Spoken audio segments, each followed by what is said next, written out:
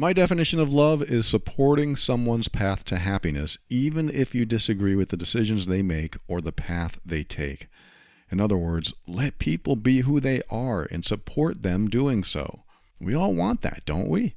If you find that you can't support the path someone is on, that's not a bad thing, but if you make them feel bad or wrong for the path they're on, that could be emotional abuse.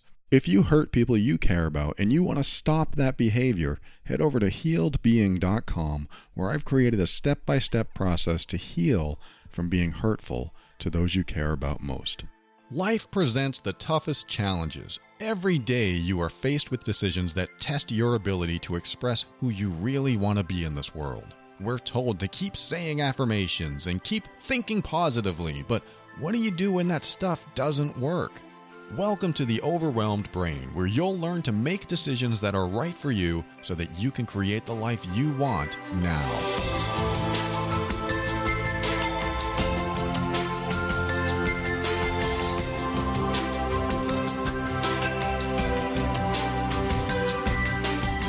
Hello, this is Paul Coliani, and I want to help you learn the skills you need to deal with life's challenges in the most emotionally intelligent way.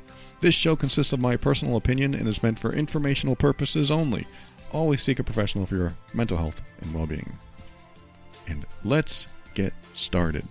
Today, I'm going to talk about a letter that I received a couple months back. This person wrote, and I've condensed it into my own notes, so it isn't exactly what she wrote. But she said that she made a mistake and now has to pay for this mistake every time her partner brings it up. The mistake wasn't even that bad, and this is mostly my wording, especially considering the circumstances. She was in a friends with benefits situation, and they went to a party. She briefly kissed someone else. He got jealous, and then he said, "I have feelings for you." I guess that's what he said. And then they started seeing each other exclusively, I assume.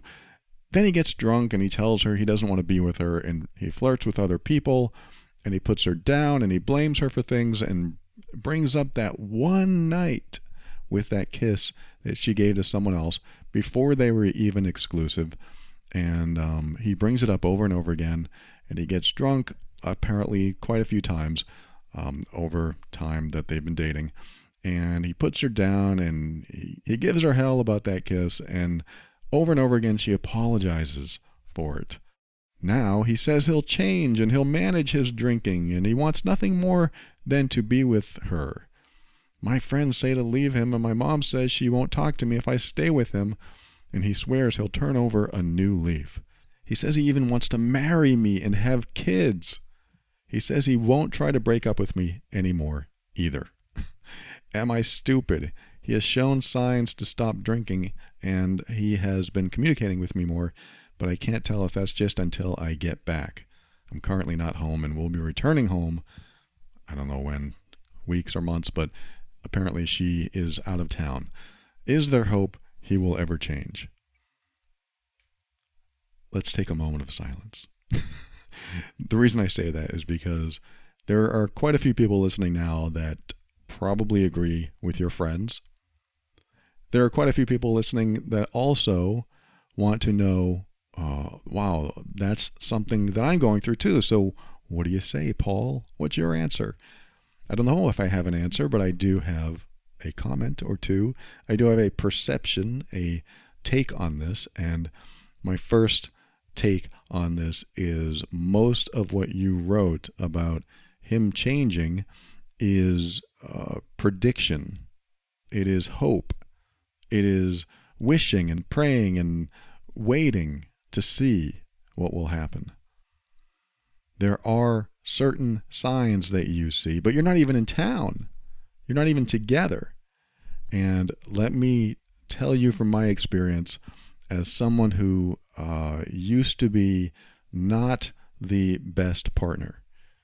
I would be possessive and jealous and controlling way back in my 20s and into my 30s, but I'm 52 now for those who don't know, but I went through all the immature behavior traits that emotionally abusive people go through. I mean, I was an emotionally abusive person, and a lot of these behaviors that you're describing, I went through too. I wasn't a drinker, but I would not let something go. Yeah, but you kissed him before we even met. And I'm mad. I'm upset about that because you had a life before us. And that makes me jealous. And I'll just say that's ridiculous. When I think about that now, that's ridiculous. The stuff that happened before you met, not you, the person who wrote, but in general, if someone gives you hell about something you did before you met, that's ridiculous. I don't normally say that's ridiculous. That's a generalization. But it is. It's silly to focus on something that somebody did before they met, because who are they now? Who are they today? Well, you kissed that girl. Are they kissing that girl today? Are they in touch with them? If they are, that's a problem maybe, depending on your circumstances. But who are they today? How are they showing up today? Who are they for you? Who are they for themselves? Who are they when they're not with you? What's their character? Are they the same character they were back then? So I look at my past and I think, wow, that's who I was. I was so focused on things that people did in their past, and I kept bringing it up. How does that help anyone? Why am I so focused on that? Back then, it was because I wanted things a certain way. I wanted purity. I wanted someone to be clean. That means a lot of things. But that's who I was. I wanted someone that didn't get around much, if you know what I mean. Not promiscuous. We're human beings. We're going to have a history. You have a life before anyone you meet, and you will have a life after everyone you meet. And you will make decisions based on what you feel, how you feel, what you think, how you want your life to turn out. What are your wants and needs? What are your values? When you make decisions, those wants, needs, and values come into play. And when someone else is in your life, there are some compromises we make, sometimes sacrifices. And if we want to continue the relationship with them and we really like that relationship, we may not do the things that we used to do. And we may make different decisions if those people weren't in our lives. But when we have someone in our life, we do make different decisions, and we are who we are at that time. Where am I going with this? Well, the first thing I want to say is the kiss that you talk about. You went to a party and you weren't even exclusive. You weren't even talking about being with each other in a monogamous relationship. You were just together in different ways. But then apparently he developed feelings and you decided to date, and now he brings up a kiss that happened when you weren't even in a relationship with him. So this is the point where you say, yeah, that happened. So what? That's it. Yeah, that happened. So what? Well, I have a real problem with it because I liked you back then. Well, I didn't know that. If I knew that, I wouldn't have kissed that person. But I didn't know it. So what? What do you want me to do about it? I can't change the past. I can't go back to that moment and say, okay, younger self, don't do this. It's not going to happen. So that's how it is. Yeah, well, I'm still angry. You might be. You'll have to deal with that. You'll have to figure out a way how to deal with that because it happened. It's not going to change. And if you can't get over that, there's nothing I can do to help you. What does he want? What does he want from you? First, stop apologizing. You don't have anything to apologize for. And if you did, let me put it this way. Even if you did start dating, it was very, very early in the relationship. And I'm not saying you get a free pass. I'm saying even if you did this thing that you believed was a mistake and he believed it was a mistake, in order to get past this mistake, people have to heal and grow and move beyond it if you're going to stay together. If you keep bringing it up, there's no point in continuing the relationship if it's going to be a subject or a topic of conversation over and over and over again. You're either going to forgive me and move on, or heal from that moment, whether you forgive me or not, and move on, or be okay with it, or whatever. You're just going to move on. This guy, he's either going to move on or not. He's choosing not to. And because he chooses not to, there is no progression in the relationship. And now you're walking on eggshells, hoping he never brings it up again. This is why I'm taking you in the direction of owning it. Hey, I did it. And you know what? I'm never going to do it again. We're in a relationship. It's monogamous. And I'm all about you. So it's over. It's not going to happen again. You either trust me 100% or you don't. And if he says, well, I don't trust you 100%, then my answer would be, then why the heck are you in this relationship? Why are you in a relationship with someone you can't trust? Well, I mean, I trust you 99%. Well, if you can't get on board 100%, then you need to make a choice for yourself. Can I be okay with this? Can I learn to trust? Can I build trust? Can I get past this? If his answer is no, I can't get past this, then that's his issue. He needs to get past it in the way he needs to get past it, or he needs to move on.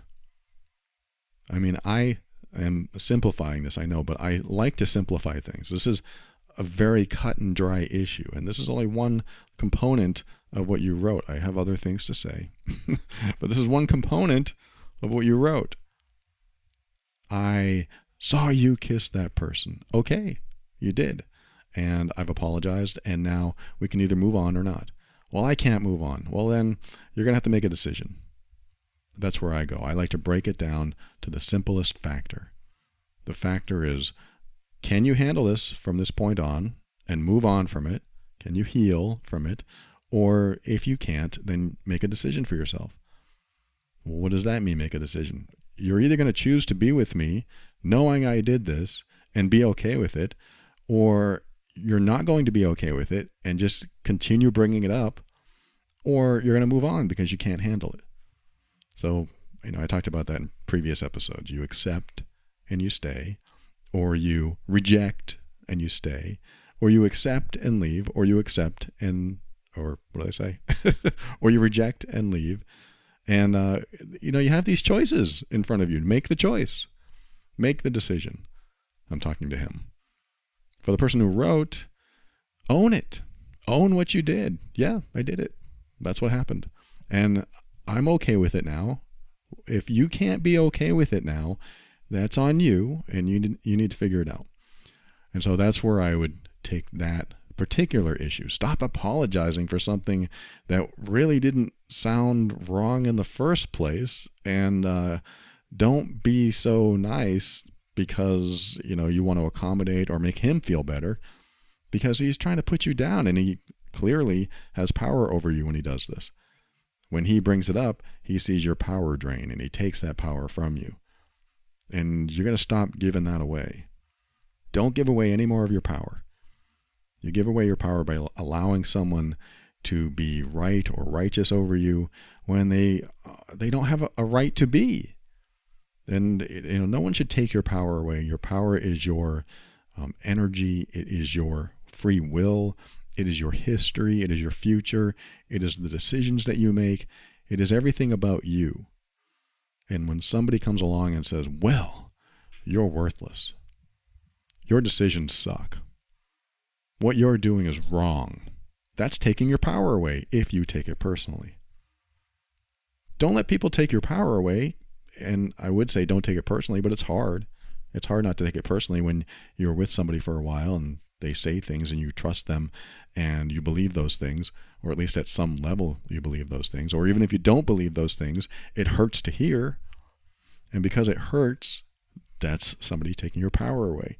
The hurt puts you in that, I don't want to say weakened state, but it does weaken you emotionally. It puts you in a more vulnerable space to be manipulated and controlled and hurt more. Because when someone takes your power away, they can hurt you easily. They can hurt you more, and they can hurt you easily.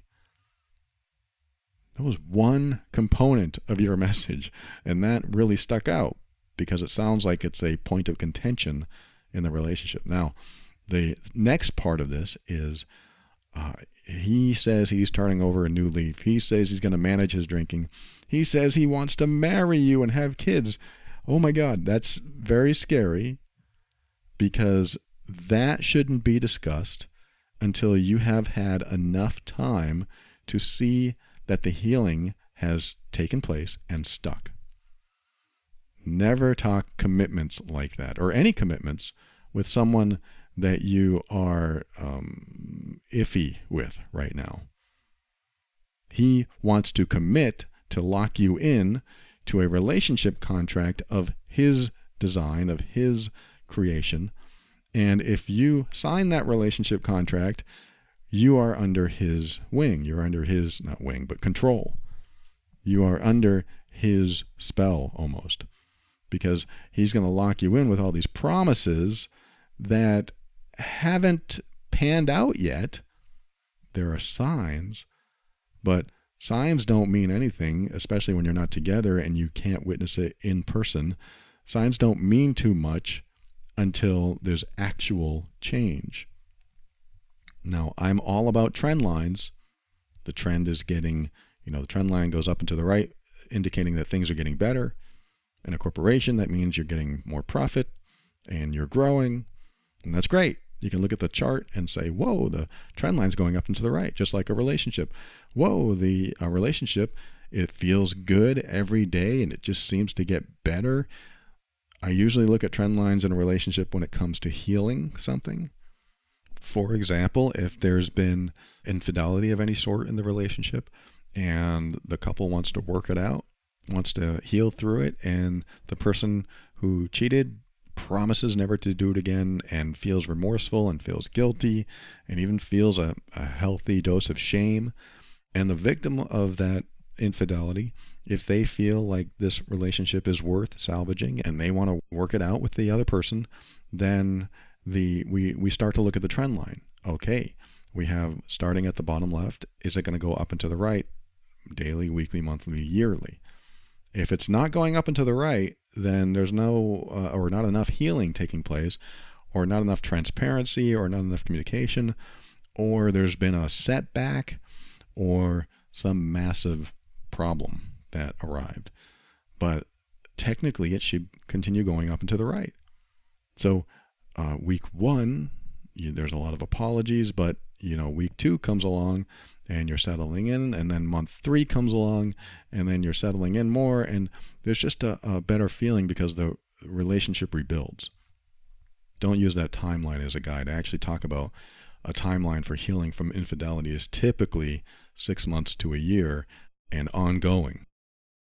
6 months to a year is the major part of the healing if the relationship is going to be salvaged. But 6 months to a year is typically when you'll know if it's going to work out. But after a year, it can continue. There can still be triggers that come up. But the trend line should go up and to the right to tell you, hey, things are getting better, even if it's incrementally slow.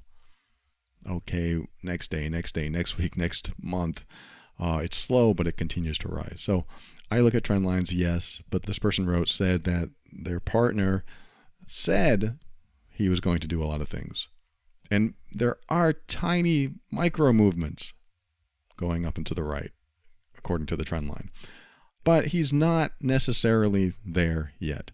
And now here's what worries me, and I already said it. He's making these grandiose comments, let's get married, let's have kids, saying what you want to hear probably, or at least what he thinks you want to hear, to show his level of commitment, where he hasn't even shown you his level of healed results yet. He hasn't shown you what the outcome is for his own healing yet. He's shown you signs, but no outcome. And this is where I'm bringing you back here, what I said earlier. You can't make big commitments like this until you see the outcome, what you want to see, which is him in complete control of his drinking and him not hurting you anymore and saying all this stuff. And it has to be that way for a long time. What's a long time to you? It depends. 6 months, a year, 2 years? Do you have to get married today? Do you have to get married in a year? Is time ticking? Sometimes, we have a lot more time than we think we do, so we wait. And we don't want to step into anything that could blow up in our face. This is why I love to say, take love slow. And healing relationships can take a lot longer than falling in love. Healing a relationship can take a lot longer than falling in love. And what that means is falling in love it's sometimes a lot easier and shouldn't be that easy. It should be a work in progress. It should be work. It should be continuously showing up and continuously feeling it out and continuously determining if the other person is in alignment with us, making sure that we're going in the same direction. We may not agree on everything, but is it continuing to go in that direction? So love is something that grows pretty fast sometimes. We just have to reel it in and make it a little slower so that we don't get stuck in a situation where we're now in love and the other person turns out to be a jerk or abusive or whatever. So it is nice to get to a point where you know the other person so well that you hope that everything has been revealed, anything major that is about them that has been revealed already. That's why taking love slow is much better, but it doesn't always happen that way. Healing, however, does take some time, and that will usually take longer. And it's okay for it to take longer, and this is what I'm now addressing with your letter, is if you want to give this a chance, come home, connect with him, and take it slow. Just take it slow. Take it day by day, week by week, month by month, and see where it goes. But don't discount anything that has already happened. If he gets drunk again and he starts flirting with other women, that should be enough for you. That should be it. That should be your boundary. You know what? If that happens, this will be you talking. If that happens, it's over. That sounds scary. Wow, I just want to call it over. That's crazy. But what if he just had a slip up? No, don't give him the leeway. Don't give him the leeway for that slip up. But what if it really was a slip up? I know. But here's what happens, is that you give him leeway for the first time it happens. Someone that hasn't fully healed or isn't really healing is going to say, hey, she's still around, or they're still around. They're still here even after I slipped up. You know what that means? I can do it again. I have a free pass, even though, yeah, they'll be upset if I do it, but I still have this free pass. So I can get through the upset and stick around because I know they're going to stick around for me. So this is great for them. This is them talking now. This is great. I love this position I'm in because if I do slip up again, which I will, because I'm going to get drunk again because I love drinking, then it's okay because she's tolerant. She's forgiving. And I'm doing better in some areas, but it looks like I can get away with things in this area. And then if she gives me any problems, I'll just blame her. I'm making stuff up, I know, and I'm making him sound like a real jerk, and I know that too. But I'm just going by what you said. Some of the stuff that he's done to you is abusive. It is hurtful. And if you've listened to my show for a while, or Love and Abuse, you know that, or at least if you didn't know, I'm going to tell you now, you know that when someone crosses the line once, and then they do it again, and then they do it again, and they do it in different ways, and different times, and different days, and with different people around, and they keep crossing the line, the first time you let them cross the line is the permission slip they need to cross it again and again and again. And because that happens, this is why we stay in toxic relationships. Oh, they crossed the line once. Ugh, that's not good. I hope they don't do it again. Oh, they crossed the line again. I don't like that. I'm upset. I hope they don't do it again. Oh, they crossed the line again. How many lines? How many lines do you have? Or how close is that line to your emotional well-being, to the core of who you are, to your heart? How close are you letting someone's toxicity near your heart? The closer and the more toxic they are to your heart, the more traumatic your system gets. You are traumatized. It creates that trauma bond I talk about in Love and Abuse, or at loveandabuse.com. It's my other podcast if you don't know. But the trauma bond occurs when you have the highs and the lows of an abusive relationship, and most of the time you're wishing for the highs and waiting for the lows to go away and hope they never come back. But you're so addicted to the highs because you get treated so nicely and so generously during those times, a lot of people, that it creates like a drug addiction. It's an emotional drug addiction where you get so much good stuff along with the withdrawal symptoms afterward.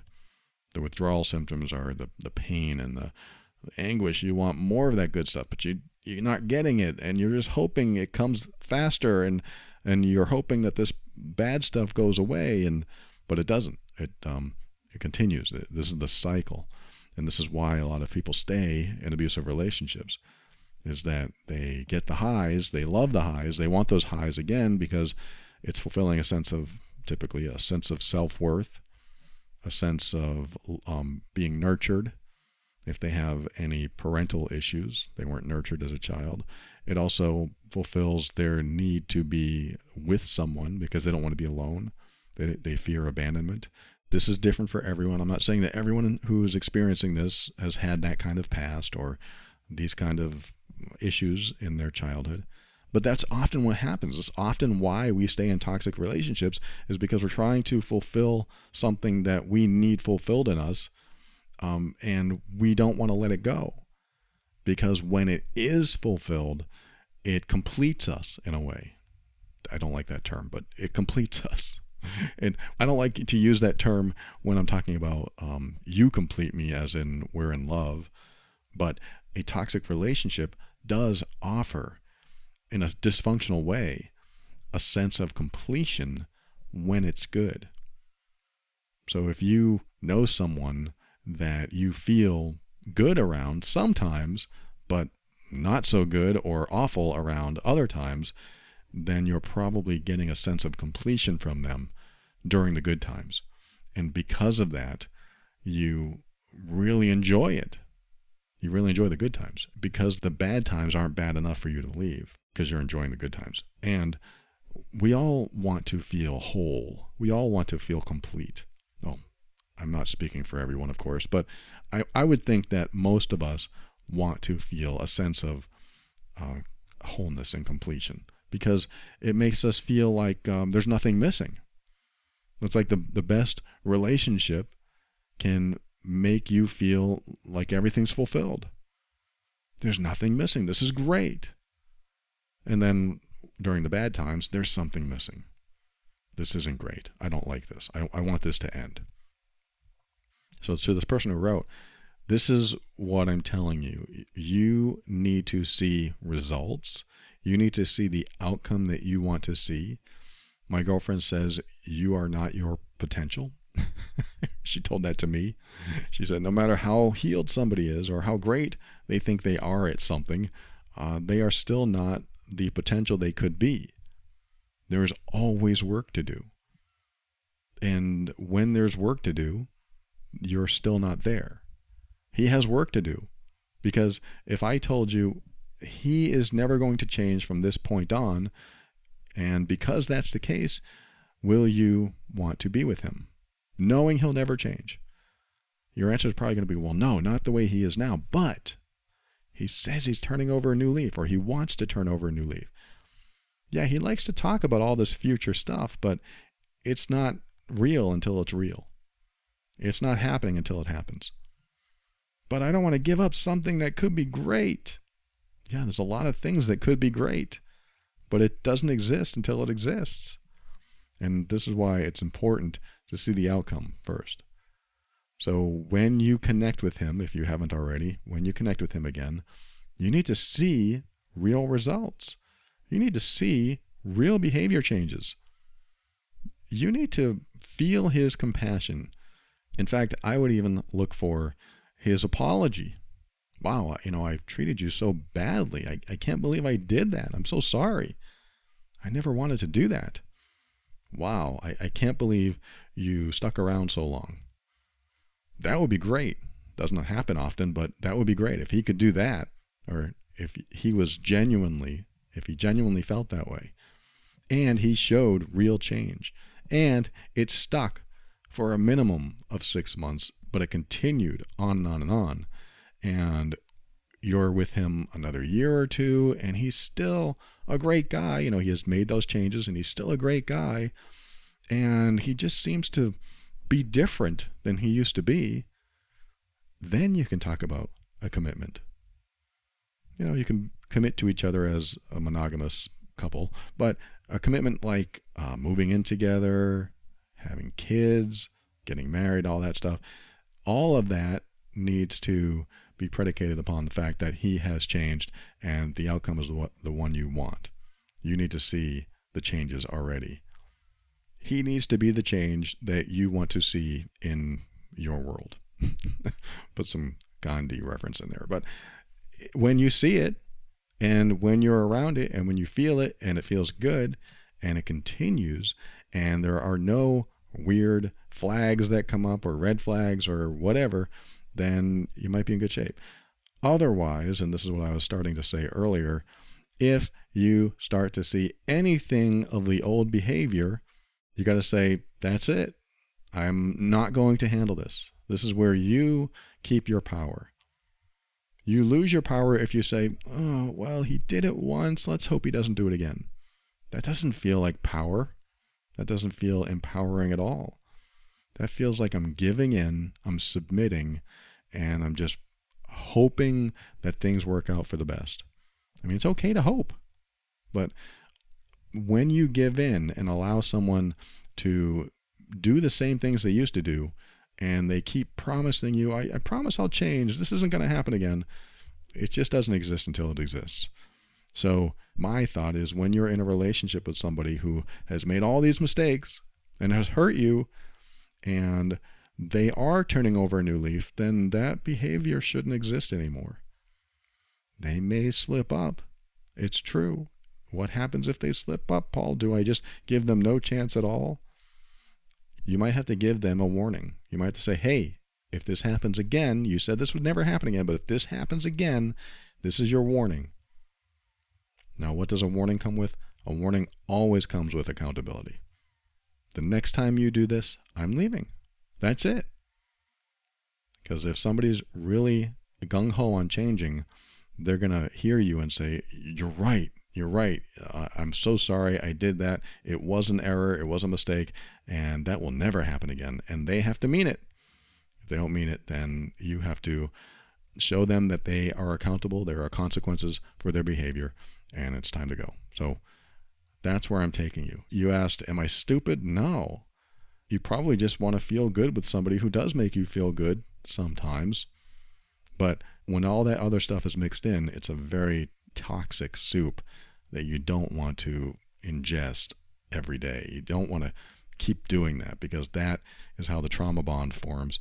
And now you're stuck in a situation that you don't know how to get out of, because you feel like when it's good, it's great, and it feels complete and whole, and it's like a drug. So got to be careful about that.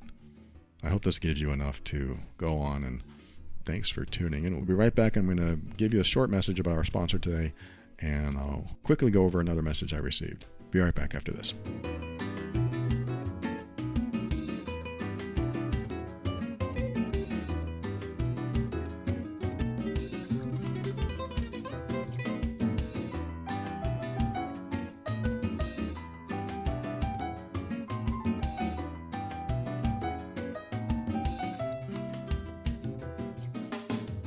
They offer a better system, a better schedule, a better cost? They are today's sponsor, BetterHelp.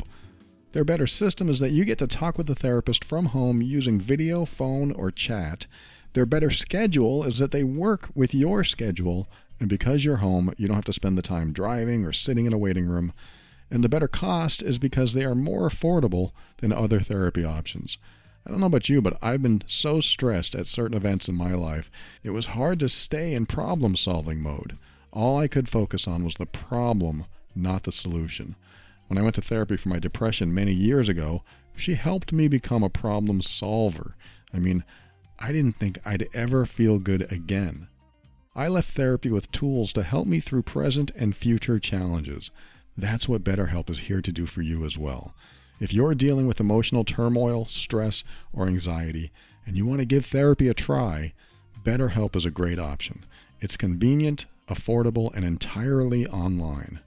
When you want to be a better problem solver, therapy can get you there. Visit betterhelp.com/brain and get 10% off your first month. That's 2 words, BetterHelp, HELP.com/brain.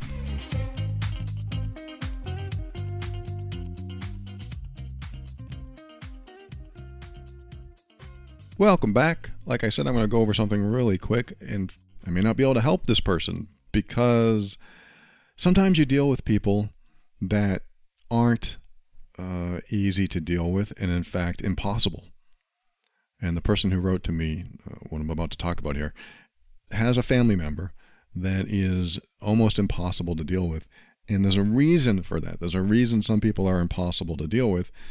And the reason that she explains is because he doesn't want to take responsibility and he plays the victim, and I guess it's a family member, but he does anything he can to divert, deflect, and make others to blame, make others responsible when he creates a problem or makes a mistake.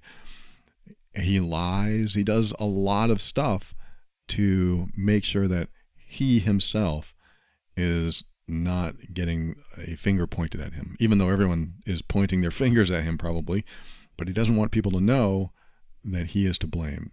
And she sent a message. I'll read part of it here. She said, "I have a selfish, entitled, and emotionally abusive family member. I maintain low contact most of the time, but can't avoid him at all times. He uses those situations and tries to emotionally manipulate me for his benefit. Given his abusive nature, any attempt at reasoning ends in him blame shifting, whatabouting," I never heard that term, self-victimization, and other mind games. I don't want to give this person any thought or time, let alone lose my cool, but it's being hard to sit there and listen to him trying to actively manipulate me and distort events. I feel like shouting in his face that he's an abuser, but I know that I'll only be playing into his game. How can I not let it bother me, have a poker face, but also live with it while this person keeps trying to manipulate? And she gave me some examples, and the examples are everything I just talked about. He lies, he shifts the blame, he does other things like demanding gifts for himself and his family, and if she doesn't comply, the person who wrote, he tries to guilt trip her in how she doesn't love him or the kids, and on and on and on. There's all kinds of examples that she provided, and it really came down to a person that doesn't want to be exposed. And so this person that she's talking about, he doesn't want to be exposed. Any exposure makes him feel vulnerable, which probably makes him feel weak. And if he feels weak, he has no power. If he has no power, then what does that mean for himself? What does that mean for his life? Maybe he was brought up to believe that if you don't show strength or power in this toxic way, that others will be able to have power over you. And so there are some people like this that, quite frankly, are nearly impossible to deal with. And the only thing that I can think of to deal with somebody who has no problem lying, blaming everyone else, is just to ignore them, get away from them, don't deal with them. That's not much of an answer, I know, but because sometimes you're stuck, but you have to ignore them, get away from them, not talk to them, because they will do everything in their power to keep their power. So when you have someone that has no problem making stuff up just to make themselves look right and feel righteous, just to make you look wrong and feel guilty. When somebody is like that, they don't want to change. And so any type of resistance that you show makes them come out. It is their fuel. Your resistance is their fuel. And this is my answer pretty much, is that when you're dealing with somebody like this, the more you resist, the better they are at being who they are. If who they are is manipulative, controlling, playing the victim, making you feel bad because they know how to press your buttons, that's who they'll be and continue to be if you show any resistance. Resistance comes in the form of, that's not true. You might say something like that. That's not true. That's not what happened. That's when they turn on. That is their fuel. If you say, but what you did was wrong, and you should take responsibility for it, that's their fuel.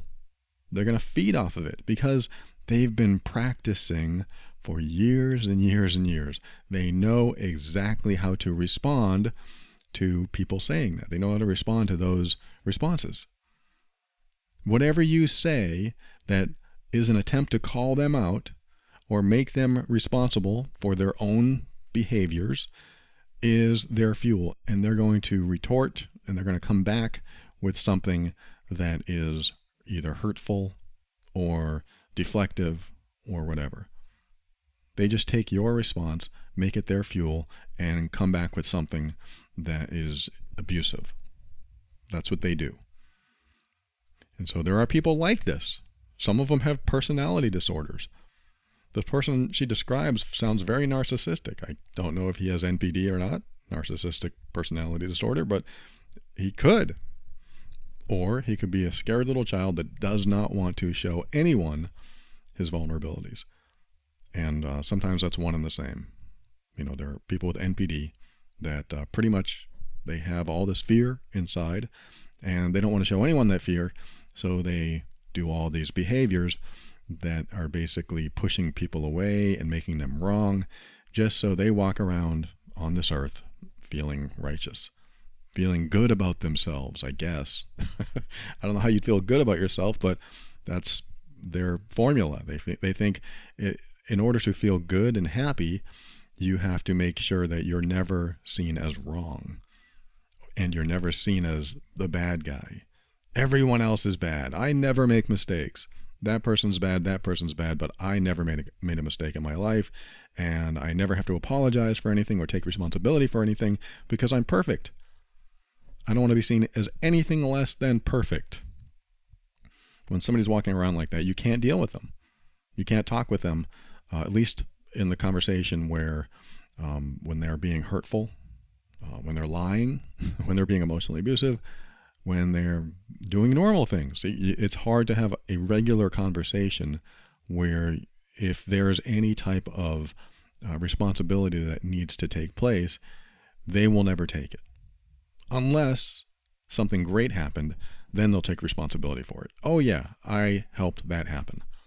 That is the greatest thing ever. I helped that happen, or I made that happen. Or if it wasn't for me, that wouldn't have happened. People like that, they have an agenda, and it's a built-in agenda. It's an intrinsic one. They want to continue being who they are so that they're never seen as weak or feel weak. Because as soon as a weakness hits, they can't deal with it. They don't know how to deal with it, so they try to avoid it at all costs. And they've gotten very good at avoiding it. They've gotten very good at making sure everyone else feels responsible or feels hurt or flustered because they can't get through to them. And these people are quite content. A lot of them are quite content in who they are. They're okay being who they are.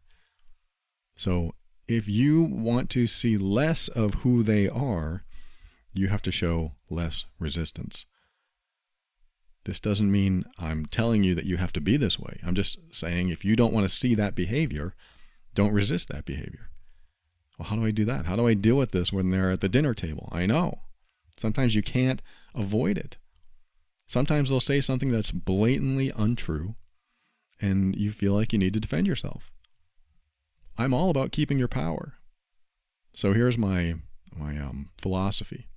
When there are people I know that are capable of taking my power no matter what I say, I do my best not to say anything. In fact, I might even just agree with them. Oh yeah, that's what you did, that's great. They have nothing to feed off of. It actually is a supply for their narcissistic tendencies when you agree with them and you say, yeah, that's how it went, I agree with you, and you're right, you're not responsible. I'm not saying that you should do that. In fact, that's pretty much the opposite of what I would do.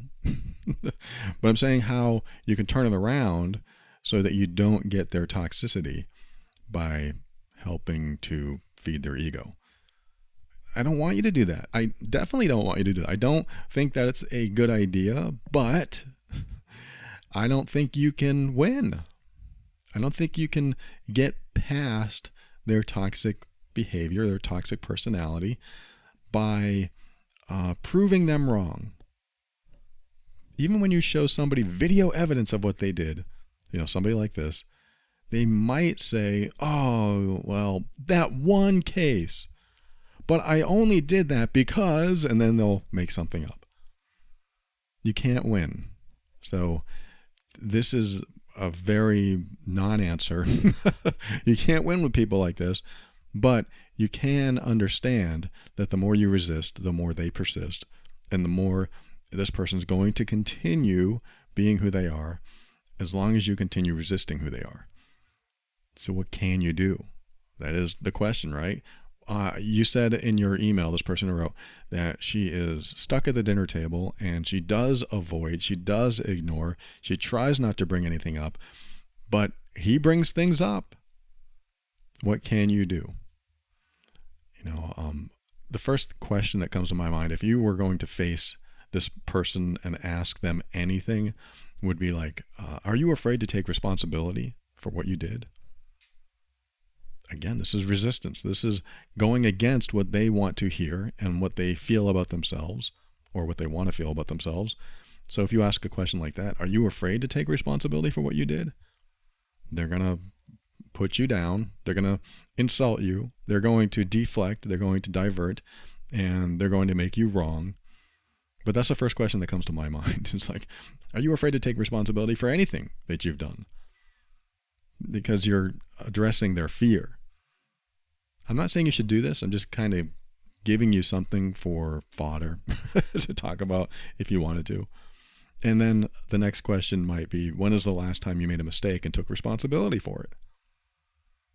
Then you might say, I take responsibility for all my mistakes. Well, name one. I can't think of any. This isn't going to go anywhere. I swear. It's not going to go anywhere when you ask questions like this. But that's the first thing that comes to mind. And it would be somebody, this would be helpful with somebody who is willing to look inside and look inward and reflect. If they're willing to take a sliver of responsibility, it might be worth having a conversation like this. But I guarantee you this is not going to work. I only put that out there in case you wanted to go against the grain and find out what happened when you asked a question like that.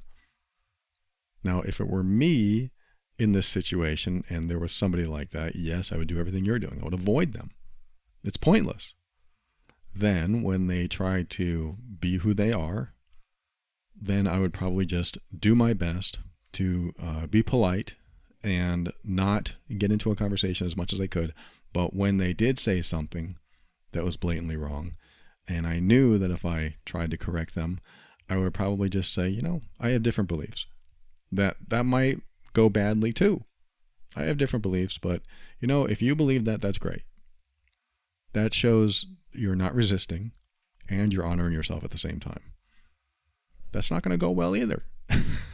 I'm giving you things that will certainly work with healthier people, but this person's not healthy because everything they do is meant to protect them in some way.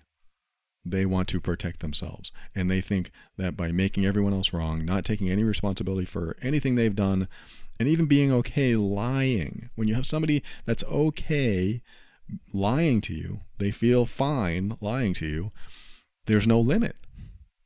There's no like moral compass in there. There's no limit. And when somebody has no limit, you have no chance because they'll do anything to protect themselves. They don't want to feel like a small, helpless child who is being threatened, which is probably what's going on inside of this person. They'll feel these fears and they cover these fears with bad behavior.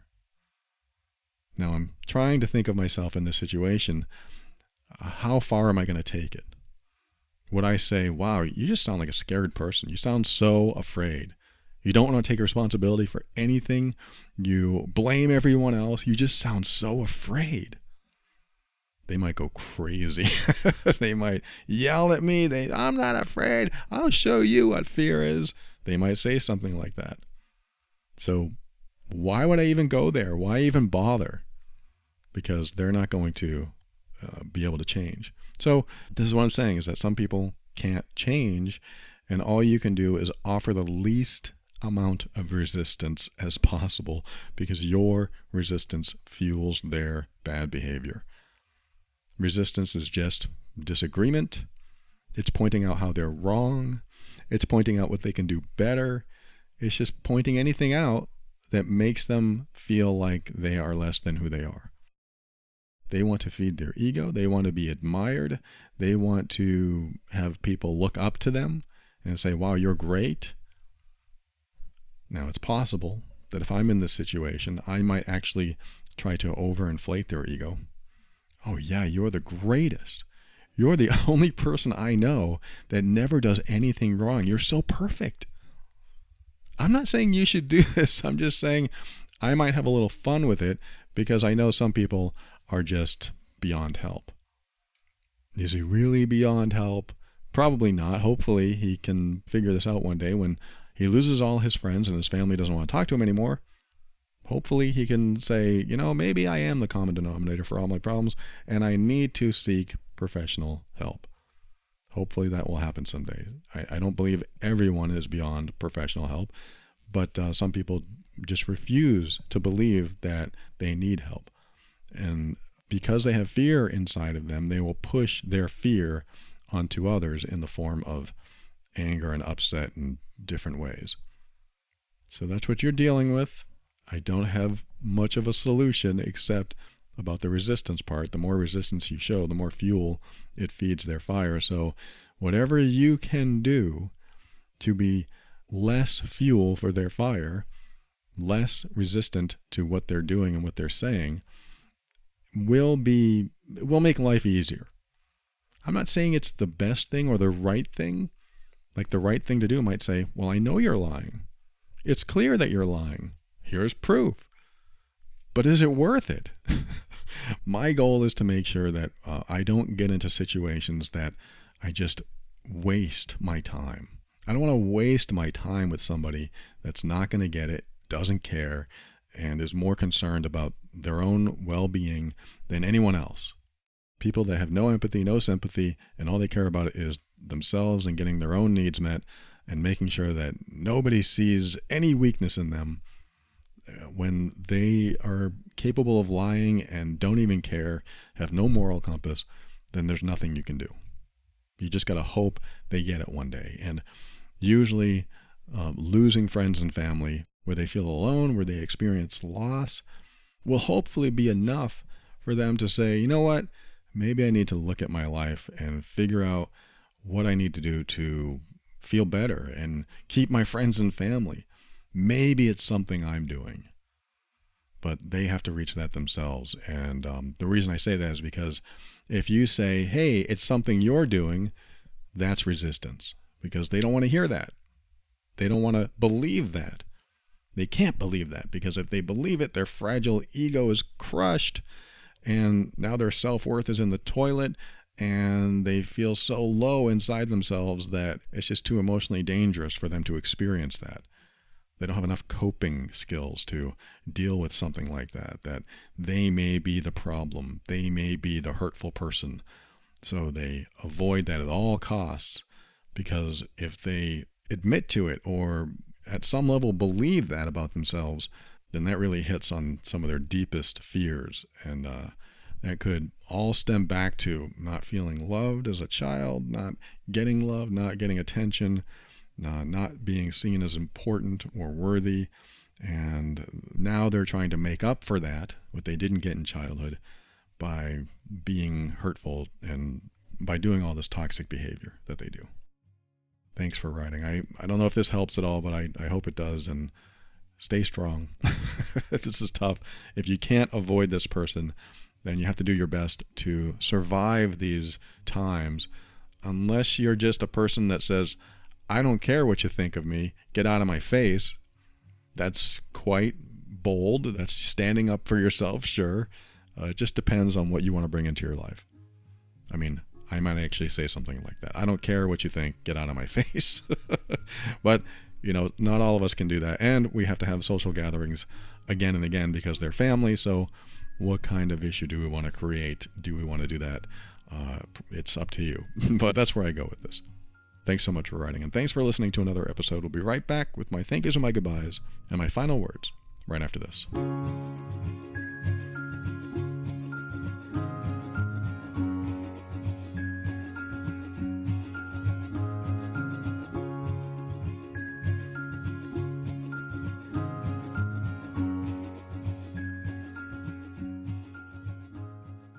Thank you for listening to another episode of The Overwhelmed Brain. I want to thank our financial backers, our patrons this week, Janet, Victoria, Kayla. Sorry, Kayla. Andy, good to see you guys. Thank you so much for your support. I appreciate all the patrons, everyone that supports this show. They are valuable to me, and for some reason they find what they hear on this show valuable because they chose to give back, and I am so grateful for that. Thank you so much, supporters. And if you find value in the show and you want to give back, head over to moretob.com, and someday I'll read your name, and I look forward to it. Thank you again, patrons. I appreciate every one of you. And if you want to hear more about all this emotionally abusive stuff and control and manipulation and bad behavior and difficult relationships, head over to loveandabuse.com. That's my other podcast where I definitely deep dive into that stuff and help you through those challenges that you're dealing with. And if you know you're the difficult one in the relationship, like this person who wrote to me, her family member suddenly realizes, oh no, all my friends and family don't want to be around me anymore.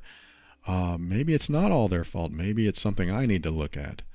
If that's you, or if that person's listening, head over to healedbeing.com, and I have a program over there that helps emotionally abusive people who want to change, heal and grow and get through that stuff. It changes their behaviors, and it's a very life-changing program for a lot of people. healedbeing.com. And thanks to Kevin MacLeod of Incompetech.com for some of the music transitions in The Overwhelmed Brain. And I guess I have one more comment on what I talked about in the last segment, and that is something I already mentioned, which is some people don't change until accountability kicks in. That's why when I said he loses his friends and family, he may start to understand that perhaps he needs to look at himself because he seems to be the only person without friends and family in his network of friends and family. So as his life starts to close in on him and all his friends and family seem to avoid him, hopefully that will be what he needs, the impetus he needs to say to himself, it must be something I'm doing. Or maybe I need to look at how I behave and perhaps make changes that change my life. That may be something he does. I hope it is. Some people never realize it. Some people go their entire lives blaming everyone else, and then they make new friends, and then eventually those new friends are turned off, and new relationships are turned off, and eventually you figure out you're the common denominator for all your problems or not. This is something I had to go through myself. In my 20s and my 30s and a little bit into my 40s, I started realizing, I'm the common denominator for all my problems in my life. Now I get it. Now I finally understand that I need to make changes in me and stop trying to change other people to accommodate me or conform to my wants and needs. That's what we have to look at is, are we doing that? Are we trying to make people accommodate to conform to our wants and needs? Or are we allowing them to be themselves? Or are we showing up like this person, lying and trying to control every situation and making sure that we never look bad. I understand, when you're in an argument, you don't want to look bad. You want to be right, but sometimes it's very helpful, or often it's very helpful to take a step back and say, maybe I'm not seeing the whole picture here. Maybe I need to look at this in a different way. Maybe I'll take a moment to look at it from your perspective. Wow, thank you for doing that. You just made yourself a lot more likable. Thank you for doing that. That's wonderful. I feel safer with you now. I'm a little bit more trusting of you, that you're willing to open your mind and look at both sides of things. That makes me feel comfortable in your presence. It's when people close their minds and say, nope, I'm right about everything and you're wrong. Nope, I'm going to go along this route whether you like it or not. When they just close their minds, don't take anybody else into account, that's when you don't feel comfortable around people. You don't feel as safe. You don't feel like you could trust them because their minds are closed. They're set in motion on this track that cannot be altered. They're going to continue along that track. Doesn't matter what anybody says. This is how I think, and this is the only way I think. It's hard to be comfortable around those people, and it's hard to trust those people. I'm not saying it is for you or it isn't for you. This is the way I look at it. It's hard to trust people that are so closed-minded that they're not willing to take responsibility or look at maybe that they're the cause of some of the problems in their life, or maybe that they actually have hurt people. And when they can step back and say, well, I guess I have to take a look at this. Maybe I did do something that hurt you. Maybe I did do something or said something that wasn't nice. I'll take a look at that. Maybe I need to look at this in a different way. When they say that, it kind of lets your guard down a little bit, because that's what we do. We have our guards up around people like this that don't want to open their minds and don't want to give anyone the benefit of the doubt. Our guards are up. It's hard to be around those people. But when they say, I'll take a look at that. I'll reflect on that for a little bit. Then if they come back and say, no, I still feel I'm right, at least you feel a little bit more comfortable having a conversation with them, even though they disagree, because we can agree to disagree, but it's hard to agree to disagree with somebody who never admits fault and always believes they're right all the time and believes they know what's best for everyone. It's hard to get on board with them. It's hard to feel comfortable around them or have conversations with them. So if that's you, this may be why people aren't so comfortable around you all the time. If you know you're right, damn it, if you close your mind to any other thoughts or any other beliefs, and you're just going to go along this path without listening to anyone else because you know what you know and it's true no matter what, 100%, and you're not open to being wrong, you are so attached to being right that you refuse to listen to anyone else, that might explain perhaps some non-relationships in your life. Relationships that could be, but they aren't. Or some other people's adverse reactions to you, or they're ignoring or not wanting to connect with you. That may or may not be you. I don't know. I hope it's not. I hope you're open-minded. I mean, you're listening to a show like this, probably are. You're probably willing to consider things and reflect on things and ask yourself if this applies to your life. And if it doesn't, what would happen if I tried? What would happen if I tried to apply this to my life? How would my life change? Would it be better? Would it be worse? Let's try it on. I like to say, do what works. Do what works for you. In my life, what works for me is that we all get along and we all feel good around each other. And I'm supporting you, you're supporting me. I may not agree with you, but at least I support your path to happiness and the decisions that you make for yourself. Even if I disagree with those decisions, I just want you to be happy. I think that's a wonderful place to be when you want each other to be happy. But not all of us are doing that. Maybe not you, but the person who wrote, her relative, he's not doing it. He just wants to be right. And people that are so close-minded and never take responsibility and never want to see any fault in themselves or any vulnerability in themselves, those kinds of people usually become more and more lonely over time. And hopefully they will reflect and they will see that maybe if they just started to open up to possibilities, to the idea that maybe they could take responsibility for some of the things that have happened, some of the things going on in their life, maybe if they started seeing that they aren't perfect, that their stress levels would go down, their friendships and family would start to connect with them more and more, and their life would be more peaceful. Life is not peaceful when you are holding on to control and feeling righteous all the time. It's not, because it's a big burden. It's a big burden to hold on to the idea that you're right all the time because you're trying to protect yourself, and that's a lot of weight to carry around, a lot of emotional weight. Always trying to protect yourself. I must be right. I must not be shown to be weak or vulnerable because I'll feel weak and I'll feel worthless because I have old beliefs that don't really apply anymore or don't serve me anymore. They're old dysfunctional concepts that I held on to from childhood that I think still apply, but they don't. Because I think most people want to be around people that are okay admitting when they're wrong, or they could look at something in a different way and at least consider other possibilities. So I don't think that's you, the person listening right now, the one I'm talking to. I don't think that's you, but it might be somebody you know. And if it is you, well, let me just say this. Keep an open mind. That's how you get your power. That's how you create the life you want. Because opening your mind helps you step into your power. It helps you be firm in your decisions and actions so that you can create the life you want. Always take steps to grow and evolve. You are powerful beyond measure.